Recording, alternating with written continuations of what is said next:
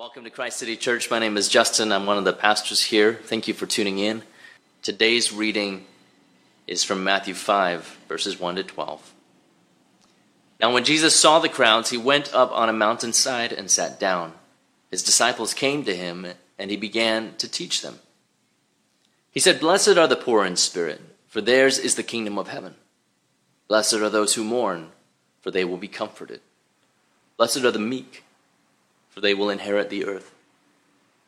Blessed are those who hunger and thirst for righteousness, for they will be filled. Blessed are the merciful, for they will be shown mercy. Blessed are the pure in heart, for they will see God. Blessed are the peacemakers, for they will be called children of God. Blessed are those who are persecuted because of righteousness, for theirs is the kingdom of heaven. Blessed are you when people insult you, persecute you, and falsely say all kinds of evil against you because of me.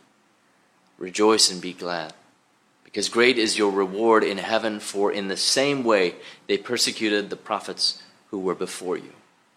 This is the word of the Lord. Thanks be to God. Throughout the Beatitude series, we've been blessed to hear not just from our so-called regular preachers, but also from friends of our church. And this week, I'm thrilled to introduce my friend, Pastora Inez Velazquez McBride. She is currently a chaplain at Fuller Theological Seminary. She is co-lead pastor of the church we hope for, planting a multi-ethnic church with her co-pastor Bobby Harrison in Southern California. She is originally from Nicaragua. Inez earned her MDiv at Fuller Seminary and has 19 years of combined ministry experience in church planting and pastoral staff leadership in multi-ethnic churches. Inez has been married to her husband Rob for 15 years and loves being a soccer mom to their son Nash. She is a brilliant theologian, a dynamic and faithful preacher, and I am so honored that Inez is able to bless us with a word today. So would you join me in praying for our sister as she comes to preach? God, thank you for the manifold gifts that your Spirit pours out on all creation.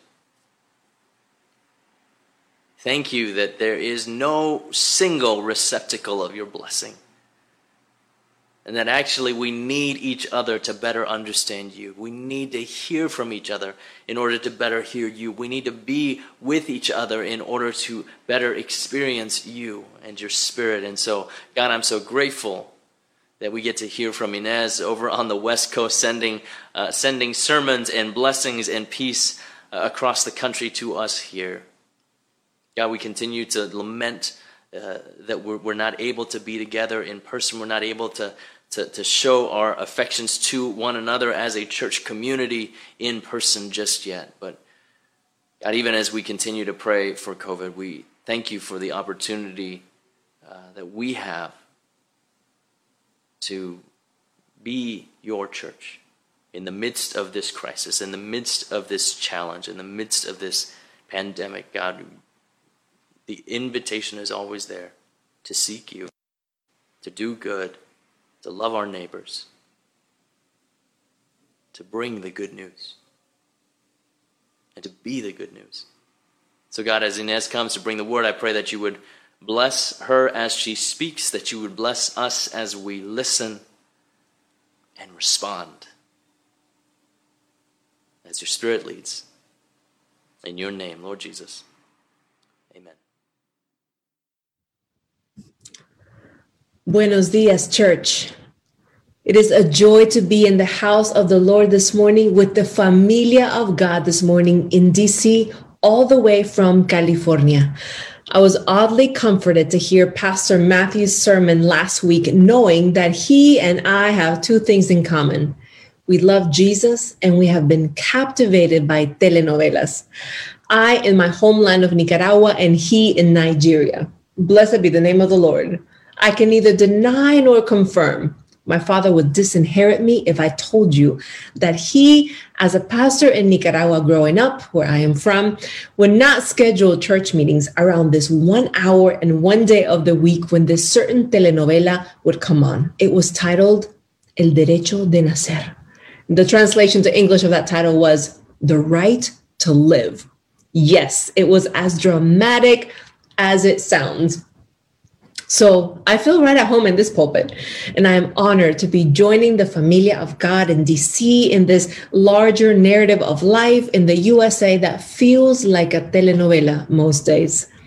Grateful for the foresight of your pastoral team to enter into a slow sermon series to live into these beatitudes of our Lord. And thank you to Pastor Justin for the invitation today. Last week, Pastor Matthew taught on the sixth beatitude, Bienaventurados los de limpio corazón, porque ellos y ellas verán a Dios. Blessed are the pure in heart, for they will see God. Today, we will step into the seventh beatitude that is found in Matthew chapter 5, verse 9. Blessed are the peacemakers, for they shall be called daughters of God and sons of God. And today, I would like to focus and break down the word peacemaker in the world in which that word is being lifted up in Jesus's lips. The first thing that strikes me is that all the previous beatitudes have had a divine human exchange. They describe that you are lacking something or are in need of something, and then you get something in return. But this is the first and only beatitude where you don't get something, and instead you're being identified in relationship to God as a daughter of God, as a son of God. There's a relational component, not a transactional component. And I believe that this is special, and it is indicative of something greater that Jesus wants us to pay attention today. This beatitude is a living and breathing body. You are being invited to embody something that is living and breathing and has a heartbeat, yours, and also the heartbeat of heaven's, God's. Being a peacemaker is part of our spiritual identity. It is both a spiritual practice and a spiritual identity. I've been sipping and soaking in the Beatitudes since June of this past summer, after the horrendous killings of Ahmaud Arbery and George Floyd. I believe I posted about this on social media, and that's how Pastor Justin first reached out to me for your current sermon series. Your pastoral team has set a phenomenal foundation, painting the reality of the time in which Jesus lived and the world behind Jesus as he said these words, when he spoke these words. So I won't repeat all that they have said. I just want to highlight some things that are important for today's word, peacemaker. I want to simply say by way of reminder that we are all both comforted and convicted by the Beatitudes. But what has struck me since June is that the Sermon on the Mount, the Beatitudes, is not a message for the blessed. Instead, it's for the oppressed. When Jesus sees the marginalized crowds, he knows the painful present reality that they find themselves in. The messenger on this mount embodies the message on this mount, and a Christ-like church cannot depart from the Christ on this mount today. A peacemaking church cannot depart from the Prince of Peace. It is a timely message and a timeless message for us in 2020. We have been in a season of mourning as we are all experiencing grief as a result of multiple pandemics. What's different about this grief is that it's compounded grief from many sources, collective grief, and sustained grief. Our world continues to groan and mourn and often feels in pieces. So when Jesus sees these crowds, he knows that they too have been waiting for over 400 years in a long and hard and unresolved waiting for a savior, waiting for peace. When Jesus sees the crowds, he knows that they have been exploited and abused. When Jesus sees the crowds, he is aware of the inequities surrounding land and taxes and property and enslaving loans that were suffocating people. When Jesus sees the crowds, he knows that their bodies and lives have been taxed heavily by both state and synagogue. which at the moment was the Roman Empire and the local religious leaders, yes, of the time. When Jesus sees the crowds, he knows that there are social relationships that are marked by hierarchy, supremacy, superiority, and order of importance. The elite were growing rich at the expense of the poor, and not all had access to food. Very much like the COVID-19 crisis has exposed the ongoing and pre-existing pandemic of systemic racism and health disparities in our Black and brown communities. When Jesus sees the crowds, he knows that justice has been denied. Their lives are in fractured pieces. When Jesus sees the crowds, he knows that they're living in a false type of peace that was called the Pax Romana back then. The empire was afraid of anarchy and disorder, and they would say, peace, peace, when there was no peace. But actually worse than that, peace in the Greco-Roman Empire, in the Greco-Roman consciousness, meant forced silence, forced subjugation. Hush, hush, don't say anything. Forced submission to the dominion of Rome. Roman supremacy meant that they were proud to impose their laws and their ways of life on other peoples.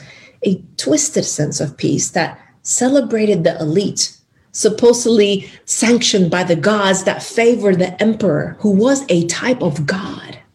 And nobody could touch the emperor. God forbid you said anything against the head of that state.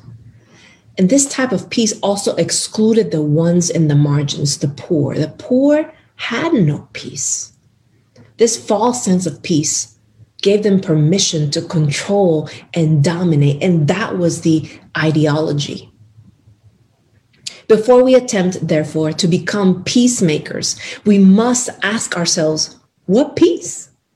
What peace are we talking about? Because the peace that Jesus was preaching was not of this world, was outside of Rome, and did not include, exploitation, but instead redemption.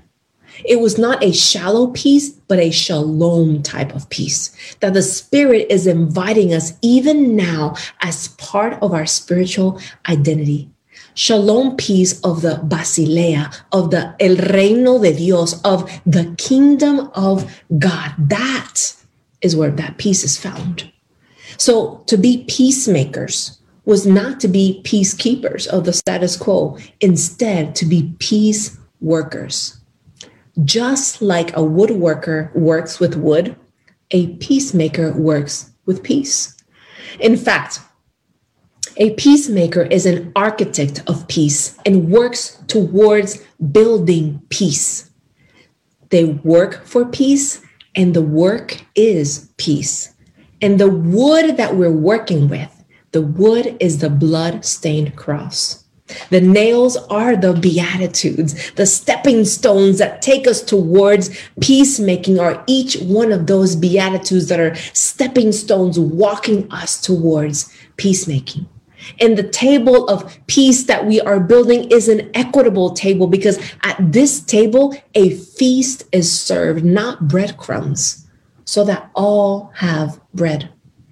I believe that this type of peacemaking, this type of table of peace, this type of woodworking with the bloodstained cross, this is an answer to the Lord's prayer for God's kingdom to come and God's will be done, not just one day, but now. This peace, therefore, speaks into our spiritual identity, because in order to work for peace, we must know the author and architect of peace, and that is the Prince of Peace, not the one that the world gives, but this otherworldly peace that can be available to the world now through the Prince of Peace and through us. Intimacy with the Prince of Peace requires intimacy with the Spirit. If we're going to attempt to be peacemakers, it's going to have to be an otherworldly type of power. It cannot be done in human power. Otherwise, we will become like the Romans. But intimacy with the Spirit will allow us to be image bearers of that kind of peace. and therefore being called children of God. They're going to say, there goes a son of God. There goes a daughter of God. To make peace, we must be intimately acquainted with Jesus. And I think that the world is sick and eager to see Jesus in us. Knowing Jesus recalibrates any ideas of making peace in our own image and instead in Jesus's image, in the kingdom image. This peacemaking can only be accomplished in spirit power, not our human power. And so I find this recipe for peace in Isaiah 61, verses 1 through 4. And I like to read these verses over you all as Christ City Church to remind you that this is your peacemaking tradition, that this is your peacemaking job description, that this is the place where we can find and recalibrate our center when everything else that's chaotic in the world can take us away from center. Isaiah 61, verses 1 through 4. El Espíritu de Dios está sobre Christ City Church. The Spirit of the Lord God is upon Christ City Church because the Lord has anointed Christ City. He has sent them to bring good news to the oppressed in their neighborhoods, to bind up the brokenhearted in their homes, to proclaim liberty to the captives in their city, and to release the prisoners from captivity. To proclaim the year of the Lord's favor and the day of vengeance of our God, to comfort all who mourn around your community and in your homes and in your workplaces. To provide for those who mourn in Zion, to give them a garland instead of ashes, the oil of gladness instead of mourning, the mantle of praise instead of a spirit of despair. Christ City Church will be called Oaks of Righteousness, the planting of the Lord for the display of God's splendor. In Christ City Church, they shall rebuild the ancient ruins. They shall restore the former devastations. They shall repair the ruined cities, the devastations of many generations. I believe that Isaiah 61 is both descriptive of a painful present reality, much like the Sermon on the Mount, and it's also prescriptive of what a peacemaking church ought to do. To be a peacemaker is to pick up the pieces of what violence has done to shalom, and the three verbs that are here in the text in Isaiah are part of our job description as peacemakers. To rebuild ancient ruins, restore former devastations, repair the ruined cities, the devastations of many generations. I believe that as peacemakers, you are midwives. You as a church and we as God's church have been invited right now into a time to heal and a time to hope. A time to pick up the pieces, a time to rebuild people, a time to restore places, a time to repair broken systems and communities, to bring about shalom, peace. Dr. Elizabeth Conde Fraser is a theologian and pastor that I highly respect. And she has a definition of shalom, a definition of shalom that speaks into this shalom type of peacemaking that I'm trying to get to this morning. She says, and I quote, "Shalom is not about shifting power from one center to another. Rather, it involves distributing power among all equally. The journey from hospitality to shalom is one of the spiritual practices that free us from the inclination to dominate and control. They teach us to be servants of all people so that all are served equally as brothers and sisters." I love this idea that peacemakers and shalom makers are servants of all people.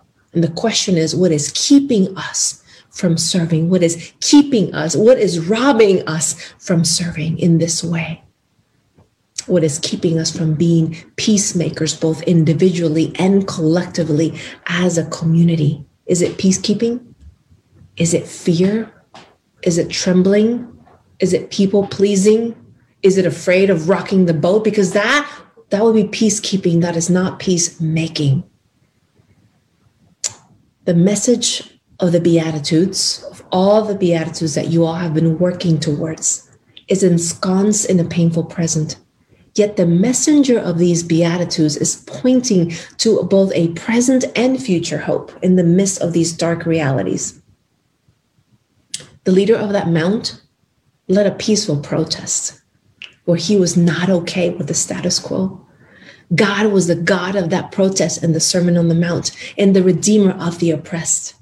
As a church, may we listen to these words. May we lament about the things that are not right in this world. May we mourn and may we work for this type of shalom peace. As we live into this blessed beatitude, as we live into this embodied message and this specific beatitude as part of our spiritual identity, as discípulos and discípulas of Christ, as followers of Jesus, as sons and daughters, hijos e hijas de Dios.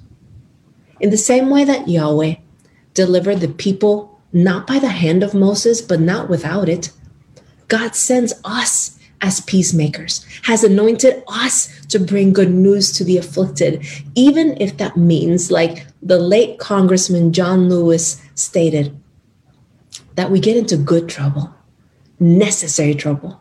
That would be peacemaking. That is not peacekeeping. I want to repeat the words of Lisa that Pastor Matthew quoted last week, because the sustained wisdom of God through this woman of God, come on now. She just blessed my soul. And those words are worth repeating because they are so wise. And they're going to highlight the peacemaking work that I'm trying to get to today, and also my rereading of the Beatitudes in a minute. Lisa wrote for that article in Missio Alliance, and I quote, "The work ahead will require a steadfast commitment to healing and reparation, both of which are predicated on personal and communal repentance." She goes on to say, "Without an unwavering dependence on the Holy Spirit, this work will be shallow and short-lived. We must continue to pursue justice no matter how costly. It will cost time, it will cost money, it will cost personal comfort and ease of relationships. It will be messy, it will make us tired, but it will be the good kind of tired," end quote. That is peacemaking. Lisa was getting at the hard and holy and heavy work of peacemaking that requires an intimate dependence with the Spirit, that requires that we know the name of the Prince of Peace, and you better know him, you better know his name, and you better know how to call upon his name when there is no shalom on this earth. Her call to communal repentance triggered something in my soul that God has been working on in me since this past summer. I want to offer a rereading of the Beatitudes that I wrote back in June, where I flipped the Beatitudes inside out or on their side, and I rewrote them as a form of confession and prayer. So when I read her words, I thought, oh my goodness, the Spirit is speaking to all of us and connecting all the dots, even throughout the weeks. So I rewrote the Beatitudes as a form of confession and prayer, because I think I have to self-implicate in the violence of silence or in the complicity of systems that have kept all of us in bondage for over 400 years, not least of which the beautiful bodies of our Black sisters and brothers, the kids still in cages at the border, 666 of them still have not been reunified and they don't know where their parents are. Have mercy, God. The world is in pieces. However, what if we turn the Beatitudes into a form of confession as another way of us inviting us into the story and embodying the story? I believe that turning the Beatitudes into a form of confession helps me to turn my mourning and our mourning into dancing. I believe that this is how the oil of gladness begins to be poured out if we break open the jars of our hearts and begin with confession and repentance. What if we read the Beatitudes as a confession? So we're going to do that today, this morning, even though that I'm not there in person with you to hear your voices say things back to me. But I'd like to invite you to sit there and just find your spot there in your chair, on your couch, wherever you are listening to this message. As we enter into a time of confession, we're going to read this together. I'm going to read each line, each beatitude, making our way all the way up to peacemaking and a little bit beyond. And after I read the beatitude in a form of confession and cry for help, I will say, Lord, have mercy. And I will pause and you will repeat and say after me, Christ, have mercy. So I will read a line. I will say, Lord, have mercy. Pause. And right there behind your screen, you're going to say, Christ, have mercy. We're going to live into this together and ask the Spirit to help us. So let us begin. Take a deep breath in. Let's just slow down for a minute. Take a deep breath in and exhale. As we inhale and exhale these words, as a confession and a cry for help, for the Holy Spirit to help us. Oh God, I want to inherit the kingdom of heaven, but I don't want proximity to the poor in spirit. Lord, have mercy. Oh God, I love to receive your comfort, but I don't want to know the causes of discomfort of those that mourn. Lord, have mercy. Oh God, I want to inherit the earth, but the idea of being meek or gentle is revolting to my pride and ego. Lord, have mercy. Oh God, I want to be satisfied in my own personal thirsts and appetites, but I don't have a hunger nor thirst for your kingdom justice and righteousness. Lord, have mercy. Oh God, I love to receive your mercy, but I have been hurt or taken advantage of many a time before, so I do not want to be merciful sometimes. Lord, have mercy. Oh God, I want to see your face, but that would involve seeing and confessing the sin that so easily entangles my impure heart and motives. Lord, have mercy. Oh God, I want to be called a daughter of God, a son of God, but I just want to keep the peace, not work for peace. Lord, have mercy. Oh God, I want to take part in the kingdom of heaven, but I want no part in being persecuted for the sake of your justice and righteousness. Lord, have mercy. Oh God, I have said and thought all kinds of evil when I have insulted your children and persecuted them because of me and not loved them because of you. Lord, have mercy. Christ, have mercy. Oh God, have mercy on us and give us the power of your Spirit to become peacemakers that work for your peace amongst your people.